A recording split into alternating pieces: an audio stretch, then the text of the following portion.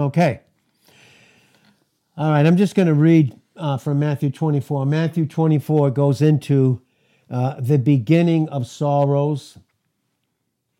Okay, the beginning of sorrows. If you read, and you can take the time to do so, if you read those first verses, it's just amazing. I'll just read them. This is Matthew 24, verse 1.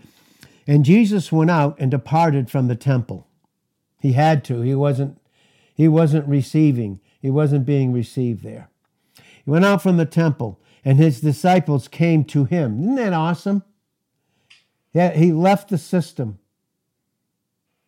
He came out of it. He left the camp.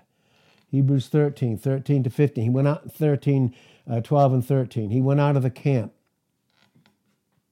And his disciples, those that were willing to be taught, went to him. And for to show him the buildings of the temple. And Jesus said unto them, do you see all these things? Truly, right now, I'm saying to you, there will not be left here one stone upon another that will not be thrown down. In other words, that was man that built it. And when man built it, Christ wasn't accepted there. Just wasn't. But religious man would accept religious man, but not God and humanity. He said, so it's not going to. Then the second temple, that's the first temple, if we understand church history. Then the second temple, again, was destroyed in AD 70 by Titus. He destroyed that second temple. That third one, if we understand it, and from what I understand, is from what I understand from different individuals that know more about it than I do from over in Israel, all those parts of that temple are already built. They're already just underground and ready to be put together. Third temple. A lot has to happen. And verse 3, and as he sat upon the Mount of Olives, the disciples came to him privately, saying, tell us. Tell us. This is what God's doing. He's telling us things this morning because we're gathering around him. Tell us. When will these things be, and what will be the sign of your coming? What is the sign of your coming, and how close it is? And of the end of the, see where it says world? Like people think the world is the earth itself. It's not. It's the age, this particular time period. That's why we need to know prophecy. Okay. And Jesus answered and said unto them, take heed. Guard yourself. Take heed. That's why we said this morning how necessary it is for men, leaders, men. And I don't care in what facet of life you are. If you're a man, you're made in the image of God. You're made to be an initiator. An initiator is one who knows how to receive properly. 2 Corinthians 11:3 in that order. So, the end of the age, a particular time period. And Jesus answered and said, take heed. Take heed that no man deceive you. Now, who's the first guy you think that could deceive us? It's the flesh that's in us. It's that first Adam flesh that's in us. That no man deceive you. Now, for many will come in my name, saying, I am Christ. You see what he's saying there? You see the I am in Exodus 3, verse 14. You see the I am in John the 8th chapter, verses 28 and 29. I am, that's Christ. The great I am is Christ, the fullness of the Godhead in Colossians 2:9. I am Christ. The many will say that. I am Christ, and will deceive many. So in other words, even if I don't present Christ in a proper understanding of the word, who am I presenting? This guy right here is going to deceive you. But here in this context, there are multitudes that have said that. Many cults. You name a cult, almost. That guy is the guy in many different cults. And will deceive many. The multitude. The multitude happened to get deceived, by the way. Unfortunately, even for those that are in Christ. Because of Matthew 7:13 and 14. You know, the broad is the way that leads to destruction. Narrow, and many that go there, but narrow is the way that leads to life, and few get there. Few enter properly. Again, for us in Christ, that means image. And you will hear of wars and rumor of wars. How are we doing in the time that we're in right now? You hearing of wars and rumors of wars? See that you not be what? Troubled. How many Christians get troubled by that, though? Oh, my God, the political thing, the war, oh, my God. Troubled. See that you not be troubled, for all these things must come to pass, because the end is not yet. He's talking prophecy right here, by the way. For nation will rise against nation, kingdom against kingdom, and there will be famines. I don't know, how is it in Africa, certain parts of Africa? How is it in India? How is it in certain places? And pestilences, all kinds of diseases and things. How are we doing? Any new diseases lately? Could that be a sign of the approaching of his coming? And remember, his coming is in two phases. As much as some don't want to say that, because they don't know image, they don't know intimacy with Christ. And when I don't know intimacy with Christ, I'm going to function in pride even as a believer. And they're the worst kinds too, by the way. We can be the worst. Religious pride. All pride is evil, but boy, that's got to be on the top. And earthquakes in all kinds of different places. Have we seen any evidence of this, even now? All these things are the beginning of sorrows.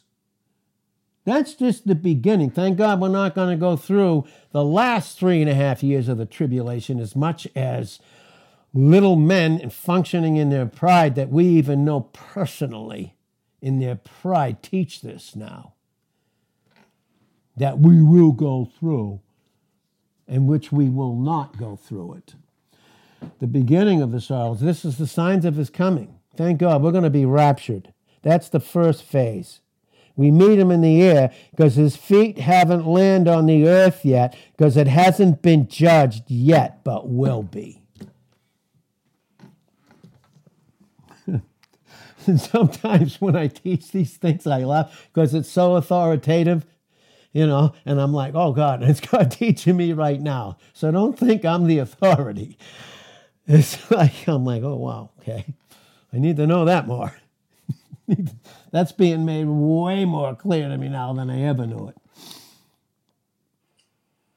That's the beginning of the sorrows, because those last 3.5 years of that 7-year tribulation, which was Jacob's trouble in Jeremiah 30, verse 7, the name change that he got in Genesis, the 32nd chapter, when he went from who? Jacob to Israel, prince with God.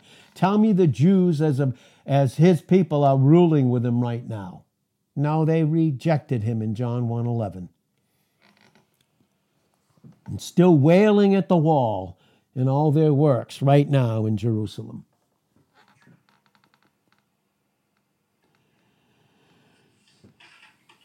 These are the beginning of sorrows.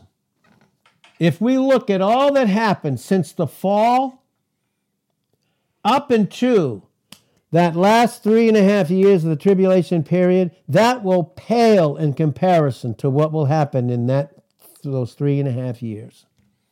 That's why it's called the beginning of sorrows. Then will they deliver you up to be afflicted. Well, for us right now in the church age, all that live godly in Christ Jesus, proper image, he's everything, will suffer persecution in 2 Timothy 3:12. So should I think that is some kind of strange thing? That I will be on trial in 1 Peter 4:12. Like, oh my God, all I did was tell them Christ and they came against me. Oh my God, what is going on? Well, that's what's going on. Okay. That's what's going on. They'll deliver you up to be afflicted and will kill you. Why will they kill you? Because they killed Christ, and if he's in you, they're going to try and do that to you. They want to kill your testimony. They want to do everything they can, right? They're going to kill you. And you will be hated of all nations for my name's sake, for my person and the work that I've accomplished. In you, that's going to be hated. Okay? You're going to be hated because if they hated you, they hated me first. John 15:18. They hated me without a cause. John 15, 25, Psalm 35 and verse 19, and Psalm 69 verse 4. They hated me first, they're going to hate you. They're going to hate you. And because iniquity will abound, what's iniquity? It's people functioning in their own will, separate from Christ, who is the will of God and what he's accomplished in his person. Because iniquity will abound. Where did that start? That started in Ezekiel 28, verse 15. It started when, and remember, God didn't create evil. He didn't create Satan. He created Lucifer with a free will, and with the free will would not be submitted. He functioned in iniquity, his own will, and thus we have evil. It can get very confusing to those and to any of us that don't know the truth. Because iniquity will abound, right? And many, what? And many then, you'll be hated of all nations for my name's sake, and then many will be offended. Christians get offended because they don't know certain things about truth. Christians compare because they don't know their own proper image in a proper way. Boy, does he want to stop intimacy from us as individuals and from us having it in fellowship. Because there's no fellowship without intimacy. There's no intimacy without fellowship. It starts inwardly. That's why salvation is a very subjective, inward thing individually in the specific image that God created each one of us. See the nonsense of comparing. Well, never mind. And will deceive many, and you will hate one another. When I don't function in Christ in my proper image, and when I'm jealous of your gift and I start to compare myself, and so what happens? In the flesh, is the flesh a functioning hatred toward God before it's ever toward another believer in Romans 8, verse 7? Yes, it is.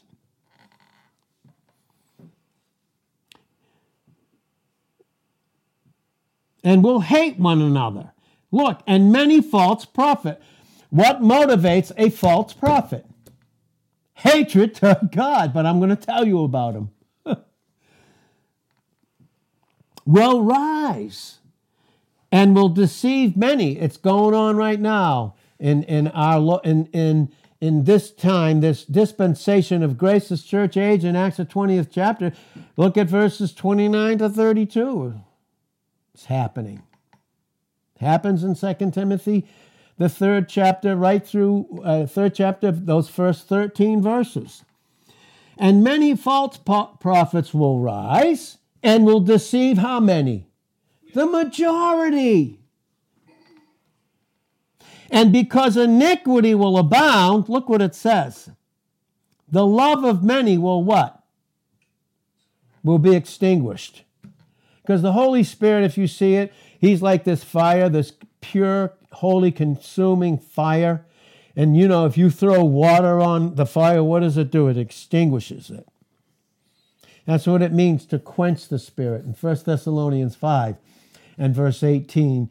And thereby, when he's quenched, in Ephesians 4, verse 30, he's grieved. That means he can no longer reveal to the Christian proper image about who they are in Christ. He can't present Christ to them. And that's why he gets grieved. Doesn't change the position, but the experience is terrible. It's terrible. And I think in my own life, I've had enough of that. Now, our hearts, as it says here, our hearts get cold when intimacy with Christ is not our focus. Why do we get together? Why do we do? How often when we get together, what should that be? When should I not have intimacy? When should I not have it? When should I not have fellowship? When I don't have intimacy, all that's left is cold theology and doctrine. You separate the flesh, separates Christ from the doctrine and makes theology, and separates Christ from doctrine and theology and makes us the theologians and scholars of our own deceitful heart. Living experientially separated from him. We will do this when pastors, when leaders don't even know foundational truth. These things that I believe that are necessary for all of us. We become our own interpreters of Christ, living in the flesh, while our flesh declares who he is. Oh, God, help us. Jesus. And I mean that personally. Intimacy abounds, or iniquity. That's what it says. We just read it. Either intimacy abounds, and when should it not abound? You listen to me. And as I say, listen to me, I'm listening to God with you. That's how that came out. I'm not above anybody or below anybody. I think sometimes, for the most part, in so many ways, I am experientially below others. And I'm growing, thank God. But no intimacy with Christ, there's no exchange. There's no fellowship. Boy, you take that in marriage. Oh my God. Take that in the home life. Oh my God. That is so intense. No exchange, no fellowship. Why? Because I, in my flesh, am interpreting Christ. Christ is present in intimacy, but when he's not, self is present. Oh, God. We really need to know that, boy, we need to have I just think that God is in the business right now of literally establishing the foundation in us as leaders. I do. As men. As followers of Christ. That's what a leader is. 1 Corinthians 11, verse 1. Philippians 4, 9. Countless of 1 Corinthians 4, 15 and 16. Yes, definitely. A leader is who a follower. And a leader, it continues to lead as he continues to follow. But if I don't even know what to follow or where it's going, how am I going to lead others? I will stop short. I may be sincere, but that's not spirituality. And then all they can follow is my flesh, because that's as far as I can go. Dependence creates intimacy. Intimacy creates dependence. This is fellowship and this is intimacy. When I have intimacy, then I can see clearly the truth versus the lies and attractive errors of the enemy. When truth in you and I is challenged, do I even know it? If I don't know the truth, foundational things, then when I'm challenged, then what? I operate in the only thing I can if it's not God's order. It's called confusion, and then I have no life and peace, which are mine in Christ. He is my life, Colossians 3:4. He is my peace, Ephesians 2 and verse 14, in my position, but do I experience him? Do I have fellowship with him? If I don't experience him, do I have fellowship with him?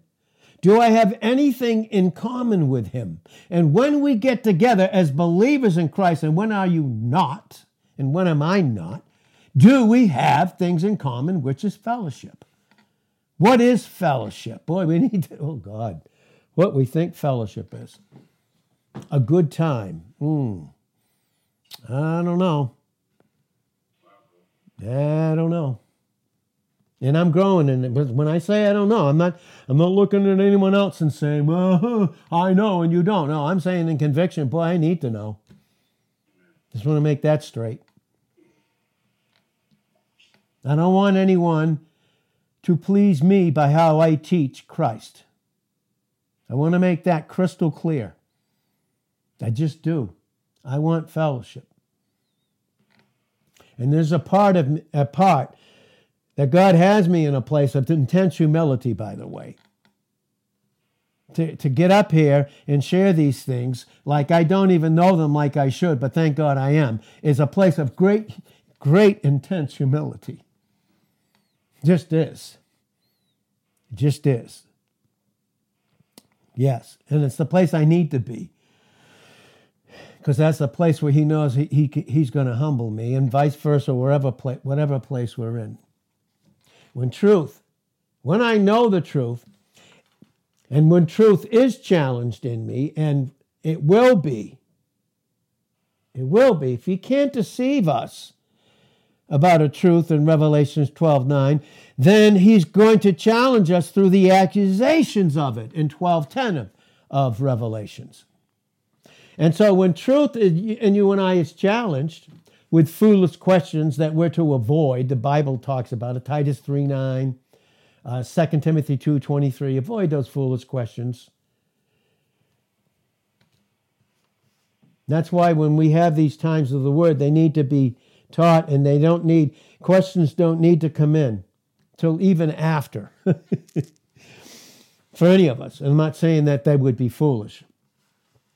But when truth in you and I is challenged, and it will be, the Bible says, buy the truth and sell it not. Proverbs 23:23. How do I do that? Well, 23:26. My son, give me your heart, submit your will, and then your eyes will observe my ways. Then you will function in the holiness that God is. But you can't take his, because he made you as an individual. Buy the truth and sell it not. Don't miss the truth in your experience by selling it out because of atmospheric questions and being occupied with the questions and not the truth.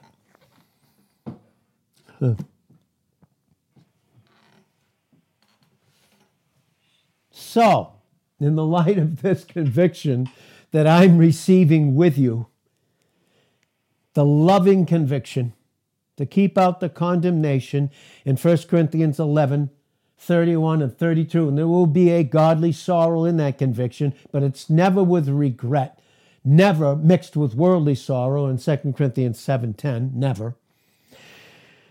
But then, in the light of this truth that God has given us this morning, is it sin not to submit our will to God in obedience to him, his word, his will, his Son, and the Holy Spirit? And is there intimacy in an unsubmitted will in the believer?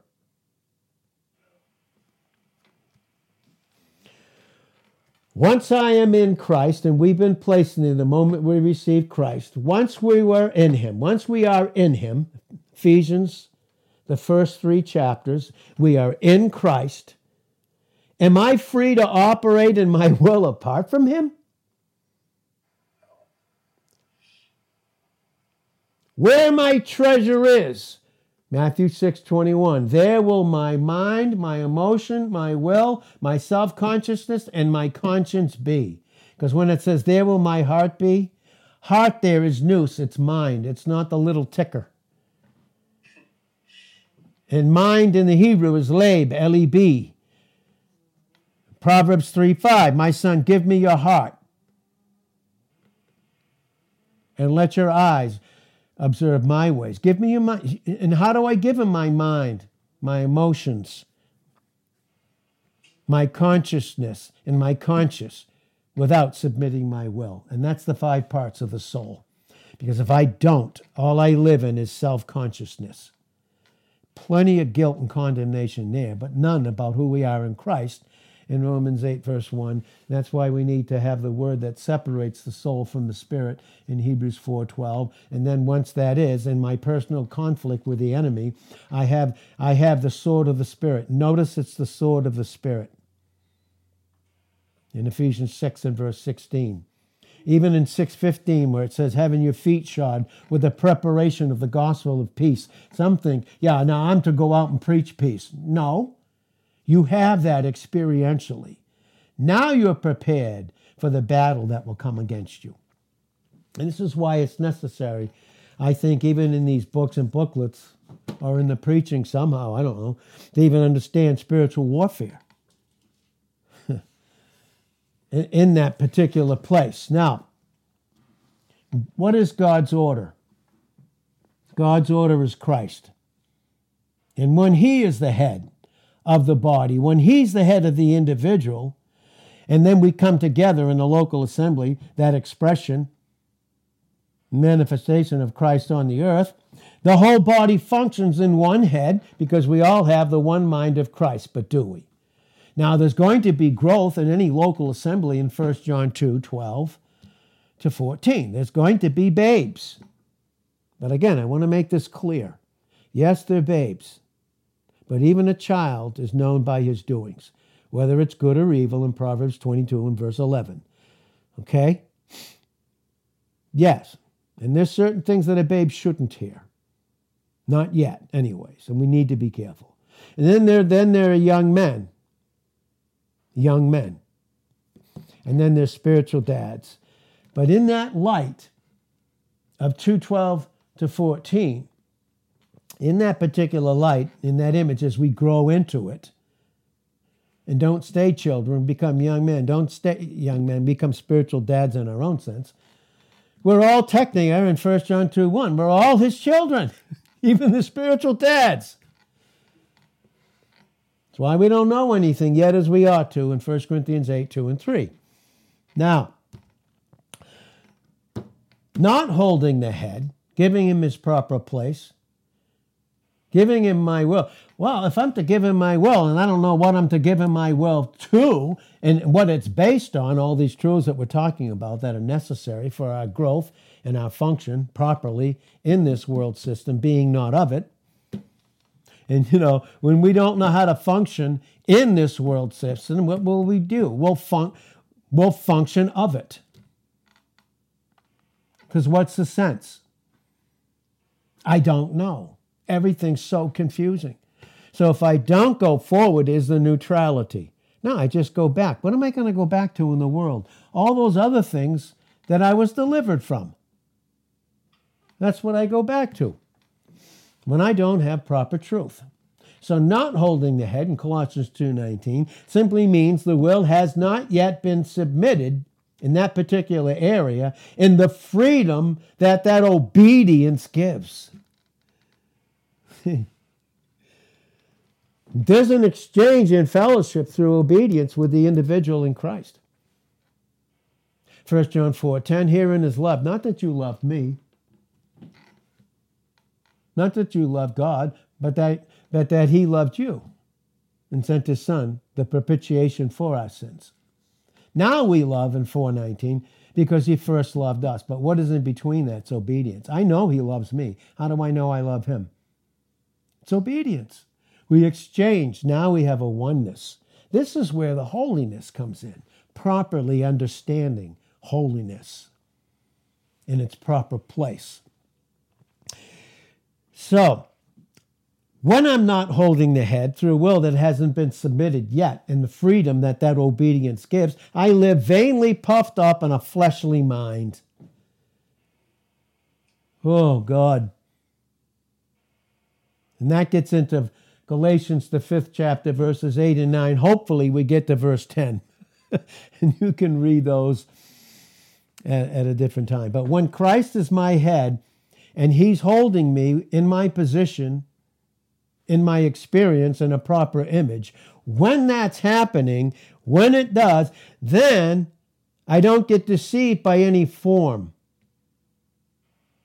any formation or thought that tells me this is what Christ is, as opposed to his word. I get delivered from that in 2 Timothy 3, verse 5. Lack of intimacy. Oh boy, I need to know this. I personally need to know this. Geez, I don't understand my wife. My God, I don't understand it. Yeah, and you and I won't until I experience the love and intimacy that Christ has given me for her. That's right. That's awesome. Amen. I don't understand her because I don't understand intimacy and God's order and headship. Lack of intimacy affects my relationship with God and has a negative effect on every other relationship. And it starts with the husband and the wife. We need to be able to hear how to have properly formed thoughts through sound words to be able to function in dependence on Christ. Isn't that great? I'm going to repeat it, we as men, Christians, leaders, we must be able to hear how to have properly formed thoughts through sound words. Sound words is 2 Timothy 1:7. God has not given us a spirit of fear, but of power and love. And sound words, well disciplined, how to think properly. Proper fellowship, proper intimacy. Leaves out all that other stuff. Leaves out Ephesians 5:3 and 4. God, I've had enough of that in my life. And thinking that's okay. No, it's not. It's not fellowship. It's not intimacy. It has, and because that doesn't have a proper place in me, if I submit to it, it takes me out of my place experientially, can't out of my position. Sin can't even touch that because that has to do with relationship. And I need to understand that more too. This keeps us, dependence on Christ, functioning in Him. This keeps us in Christ's love for us. He's not against us. He's for us. And it keeps all the evil and negativity on the outside from entering in and forming what we think God is, what we are, and what others are. The peace that His love for us brings into us. His love, it does not take us out of troubles. That's foolish, fleshly, satanic, evil philosophy. And it's called philosophy, the love of the truth. Ha! This keeps us there. His love does not take us out of our troubles like foolish philosophy tells us, and this is what it tells you, you can do it. What can I do without Him in John 15, 1-5? It tells us, foolish philosophy tells us, if we don't have the mind of Christ, experientially proper image, in the midst of these troubles and these trials, foolish philosophy will tell you that you can do it and by that escape it. You know, in my day, in the early 70s, they called it transcendental meditation. I can escape it, yeah. Stop doing that. And the minute you go out the door, how you doing? I didn't buy it then. Thank God, God protected me. I bought a lot of other foolish things that, were okay. Because I liked them, but I sure as heck didn't buy that nonsense. I categorized it. Wasn't I special? Well, we're going to close. His love, His Christ for us individually is greater because it doesn't take us out of trouble, but right through it. Read Psalm 23. Especially verse 4. Yea, though I walk through the valley of the shadow of death, I will fear no evil. Why? Because you're with me. Boy, when we don't have Him experientially, it's fear. It's fear. But He takes us right through. Yeah, and even more, He's taken us through it. He's taken us through it because He's already taken us above it in Him. Again, the book of Ephesians 2:6. Above it, living in the reality of a proper image in His love for us that has conquered every single thing that trouble would seek to invade and enter into us. Christ is right at hand for us anytime. He's in us, He's for us, and He's for others. And we have this sweet reasonableness of thinking, of a properly formed mind, full of His thoughts of love that can be manifested to us and manifested to others in a proper image. Then we have fellowship, then we have intimacy, and then Christ is lifted up and glorified. And when He is in my experience, like He is in my position, I am so overwhelmingly blessed. And Father, thank you in Jesus' name. Amen.